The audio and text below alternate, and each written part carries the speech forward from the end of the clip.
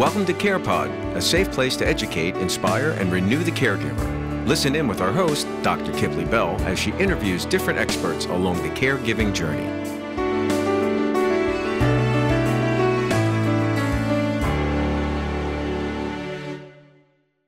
All right, so welcome to the CarePod. I am here with Dr. Joyce Mallory. So honored to be with Dr. Mallory. She is a long-standing, upstanding educator and has a full life behind her and ahead of her. And I am honored that she continues to use her gift in education to empower those of us that are currently younger or young olds, but also her life serves as an inspiration to the older adult who says, you know what do I still have to offer here? What are my gifts? What is my contribution to society? And so I'm really honored because people like Dr. Mallory are what impactful caregiving is all about. And she serves as an inspiration not only to me in my own personal life, but as a clinician taking care of older adults, trying to empower them in their current walk. So welcome. I'm so glad to have you here with us. And just tell us a little bit about yourself. Well, today is my birthday, so that's another reason awesome. for me to be excited. Yes, happy birthday. How wonderful is that? Happy birthday. I'm just not afraid to, or embarrassed to let anyone know how old I am. I've been on this earth for 82 years. And that the Lord is has amazing. It has just been an amazing journey. And so I'm just really excited about it. But I'm a lifelong learner. I've always enjoyed learning. From the time I guess I could walk and speak and hear. My parents, my mother was really instrumental in who I was and what I am now. And she brought me up learning on the nursery rhymes and singing songs. So I was really destined for a linguistic, I am a visual learner and I'm a writer. And so she just spoon fed me that. And I accomplished some of the things that she always wanted to do. She always wanted to be a writer. And so, as I look back, I see that, the nurture and the enrichment, I've always been surrounded by books. And the library was instrumental in my life. It was a safe haven for me because, my parents got married. They were young. They were teenagers when they got married. And no one gives you a book on how to raise children. So, there were some rough times, but there were a lot of people in my life who helped me to overcome some of the things. And then, I was introduced to, God at an early age. And I had a grandmother who prayed for me and who really kept us because there was my brother, but I was the oldest. I'm the oldest. And so we were able to survive in spite of all of the challenges because we had people who nurtured us and who were there, we had people who nurtured us and then we had people who didn't nurture us. But I want to think about the positive, the people who really kept us going, who, looked out for us. And so my mother didn't get her GED until after I finished high school. So, wow. So we're sort of like transforming people, and so that urge for learning and for knowledge and things like that and helping others is just part of my DNA. She became a nurse. How about it? So I have a daughter who's a nurse. I love it. Who just left.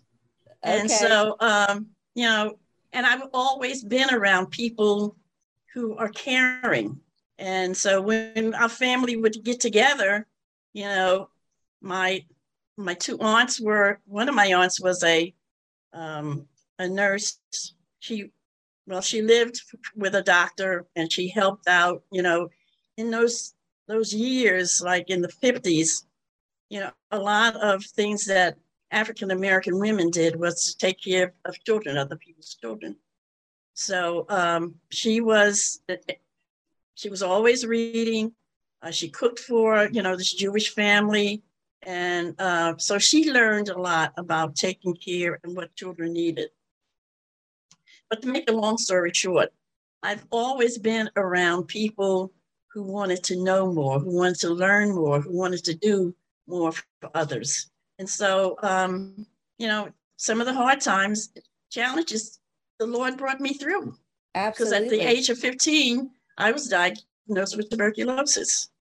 And so a lot of people, a lot of young girls who have just turned 16, they're waiting for that sweet 16 birthday party. I didn't have it. My sweet 16, my 16th year was spending a year in a sanitarium being cured from tuberculosis. How about that? But, that was the inflection point in my life, because it showed me that I needed to, begin to plan and look at my life differently and to take a positive turn. So I had a chance to make some choices.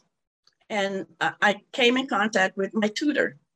And my tutor, she really nurtured me and told me I could do anything that I had a heart to do.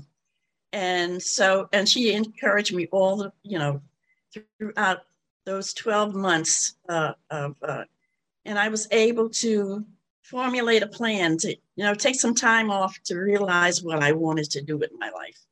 I always knew I wanted to be a professional person. And also I knew that I wanted to impact on other people's lives.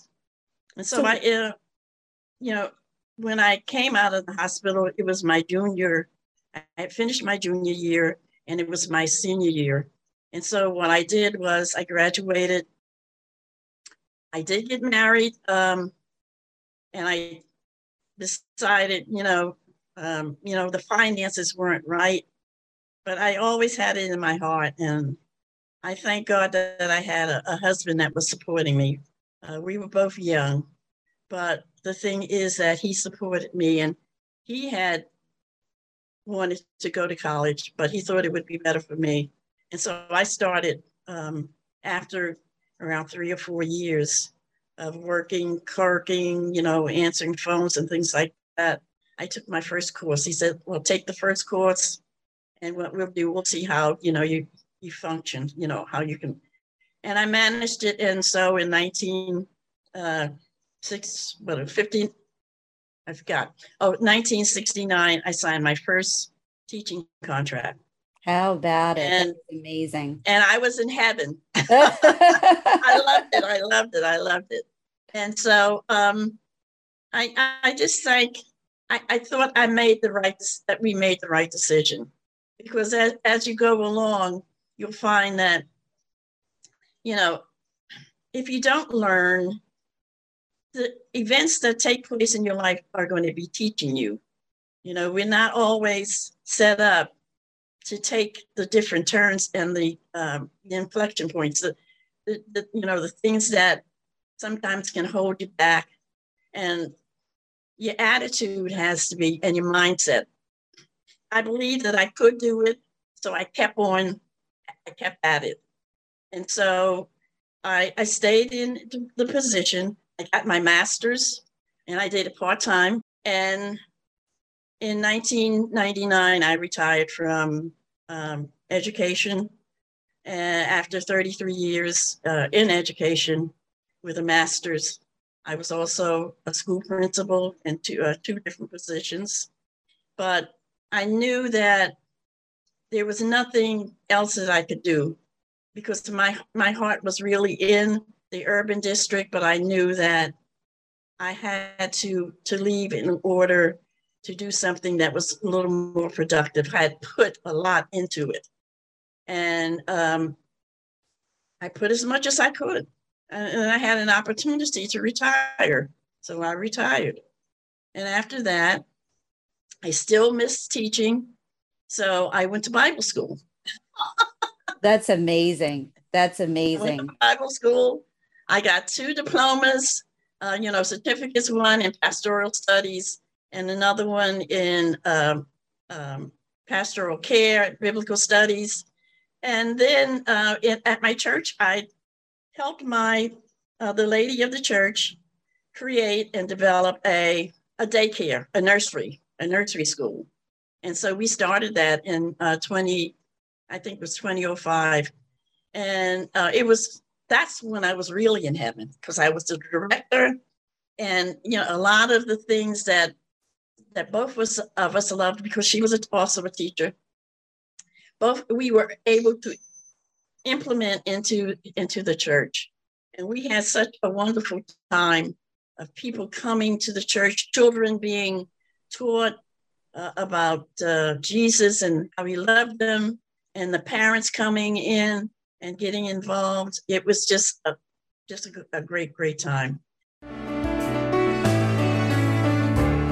Join our email list by signing up at impactfulcaregiving.com.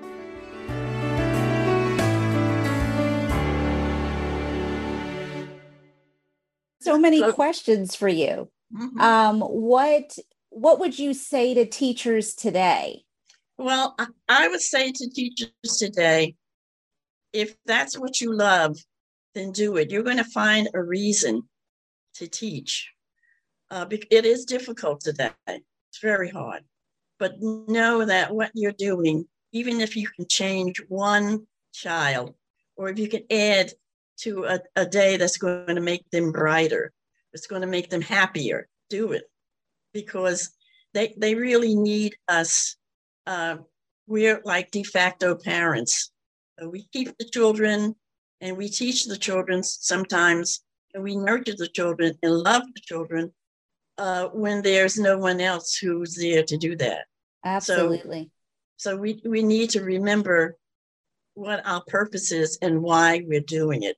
Don't forget why you chose to go into education. And if it was the wrong reason, then it's going to show itself. Yeah. But if your why was important, and it is all revolves around the children that you touch, then stay, don't quit.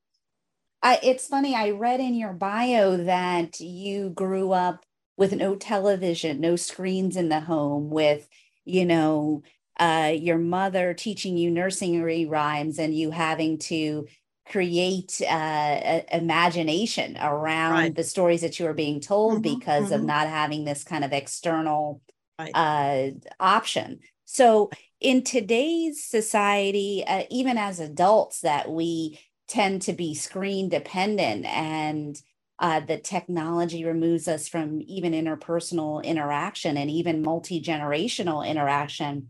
It's interesting because what do you say to the young adult that is detached from their environment as a result of relying on screens, but also to the older adult who could stand to benefit from technology? Where is our meeting ground? I believe that, you can't, that old adage, don't throw the baby out with the bathwater. Some things are still good. Some storytelling is so important, because storytelling can relate so many things to the imagination. It's the way that you can explain certain situations, and even music. I was on a webinar a couple of days ago, and we were talking about raising children to know who Jesus was, who God is. We can begin to teach children, even at a small age, certain things. Children like music, they like rhyming, they like songs. So I made a suggestion. When you're changing the baby, when you're feeding the baby, when you're putting the baby to sleep, introduce them to the language, read to them, sing to them. They don't care if you're not Mary Alonso or Maria, the famous singer. They don't care. They are interested in hearing the voice, hearing the rhyme, hearing the music. And also it makes them more prone to talk. I believe that children today, they talk about delayed language speaking. Delayed language is more than likely is because they have never heard words or spoken to them. If you start talking to them early, they're going to talk because they're going to pick up the language. They're going to pick up the cadence, and they like things that rhyme. So you can do nursery rhymes. You can sing to them. I've seen things on TV where children, they can sing the commercials that come on TV. They can do the TikTok. Yeah. So those are the things that you can do for children to broaden their ability to learn and make it. And I was just talking to my daughter about teach them using the five senses. What we're doing is we're just using sense of seeing, of sight. What about the sense of hearing, the sense of touch, the sense of moving? All right. If we combine all of the five senses, we're touching all of the ways children learn. Absolutely. So what do you say to the older adult that says, you know what, this generation, they're too far gone. No, there's still hope. First of all, you need to encourage them and not hate them. All right. Find out what they need. Ask them questions. All right. So what have you been doing?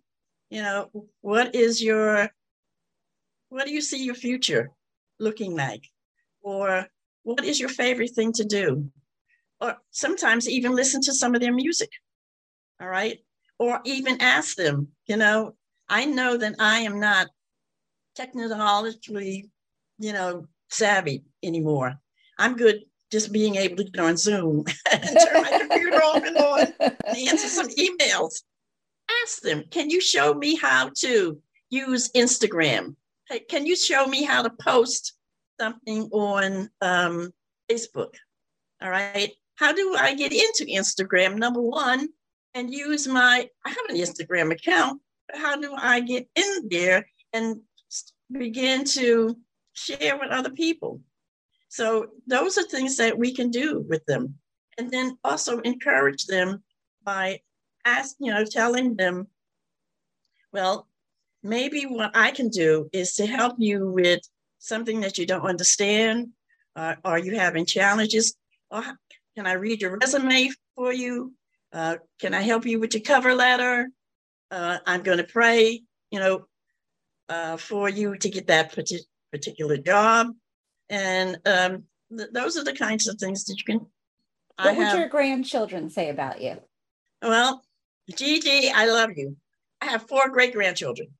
And then I have 4 grandchildren. My grandchildren call me Nana. My great-grandchildren call me Gigi. I answer to all of them. I love it. And my grown kids still call me mommy. And so, but I've always said that I wanted to be in their lives because my grandparents were much older. They were set in their ways.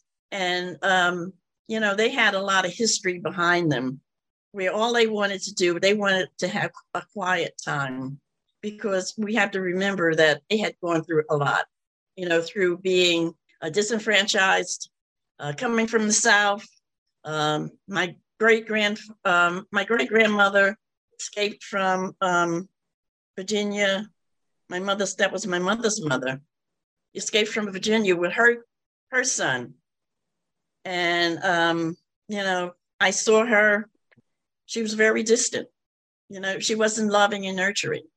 And same thing with my mother's in-law. She wasn't very affectionate, touchy type of thing because they came from the old school, when I said that I wanted to go to college, and they were talking, she and my dad said, why would you want to go to college? Either you're going to graduate and get a job, or you want to get married. And those are the only two choices that they gave me. I don't want that for my grandchildren.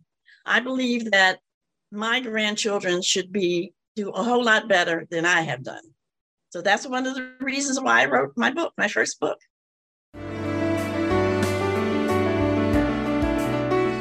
Want to be a part of our growing impactful caregiving community? Sign up at impactfulcaregiving.com.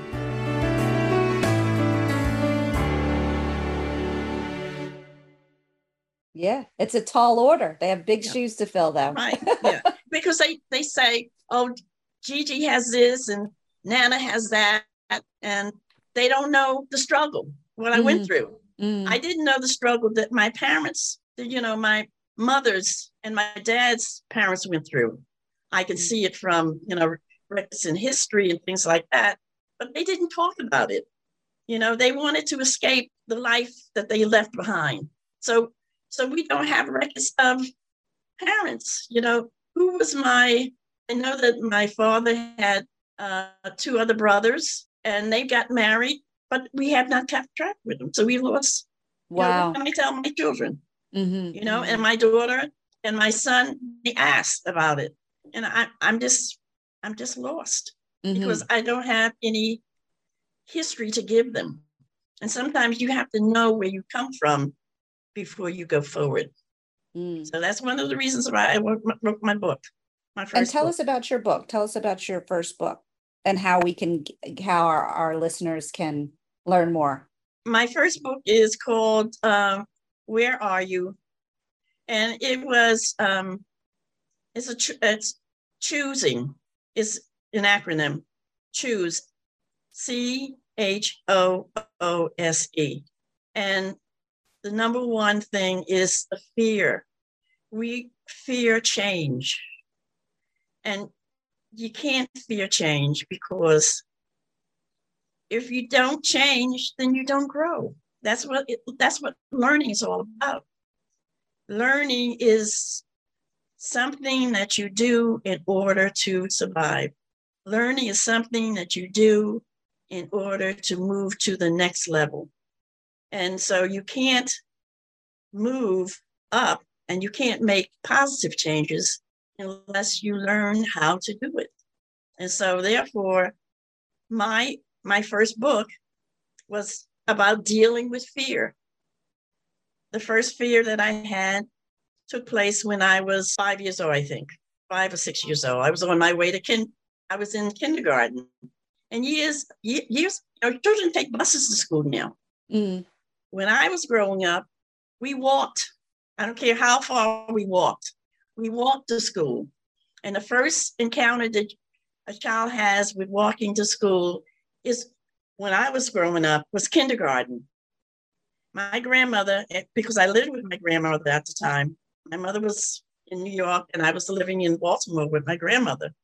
And so we had neighborhood schools. And I had an older aunt, and she would walk me to school the first couple of weeks. After the second or third week, all right, I was informed that I had to go to school by myself. And I'd meet him at the crossword, at the major intersection. And someone would meet me. So they would cross me, we'd go across the street, help me get across the street. And then that was it. And I would be home. So I had an encounter with a couple of boys who were playing hooky from school. And I was on my way from school, and they started chasing me. And so, they were probably, I'm a 5-year-old, all right? They probably were 8th graders or something like that who were playing hooky. And they chased me.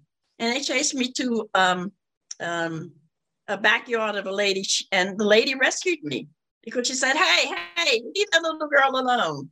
And I was crying. And I finally got my bearings, and I was able to get to where I was supposed to meet my aunt. But that never left me, because I cried half the night, And I said, with my grandmother and my aunt, I said, nobody likes me. I don't know why they don't like me, because I was dealing with rejection. Because I had been not living with my parents, my father and my mother. They were separated. So up until the time that I was 13 years old, I lived with a whole lot of different people. That's part of my story. But that's one of the things that I could sympathize with the children that I taught in the urban area, because some of them were going through the same trauma that I had gone through. Or so you create a sense of belonging, as a result of your own pain, so you've created purpose out of that. So amazing. So, and that's what my book is all about. Who is your greatest teacher?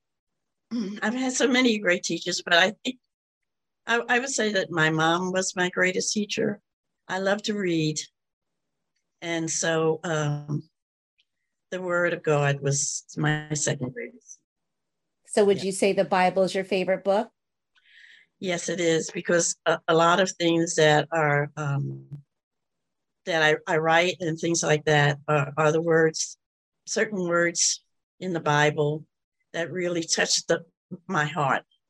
And I know that it's a driving force, really. And so my second book was, I wrote that after I retired, and that's called Lord You're Mighty. And that second book is all about the omnis of God. He's omnipresent, right? Omniscient and omnipotent. And that's why they call him Almighty. And so that's called, I'm trying to think, when my husband and I were married for 36 years. And so I didn't retire until 5 years after he had passed. But I lived on the word that said, you are fearfully and wonderfully made. That's Psalm 139, verse 14. But the crux of it was the last verse. It says, to Lord, know my heart and keep me from doing anything that's going to not praise you. And so I wrote my second book based on that, on Psalm 139. Oh my gosh, you touched my soul even on today. So I'm so thankful to share this time with you on your birthday. How awesome is that? Right. So tell our listeners, what's your website, how they can get to you if they want to, connect with you directly, etc. The SD is JSM Creates. All right, that's on SD.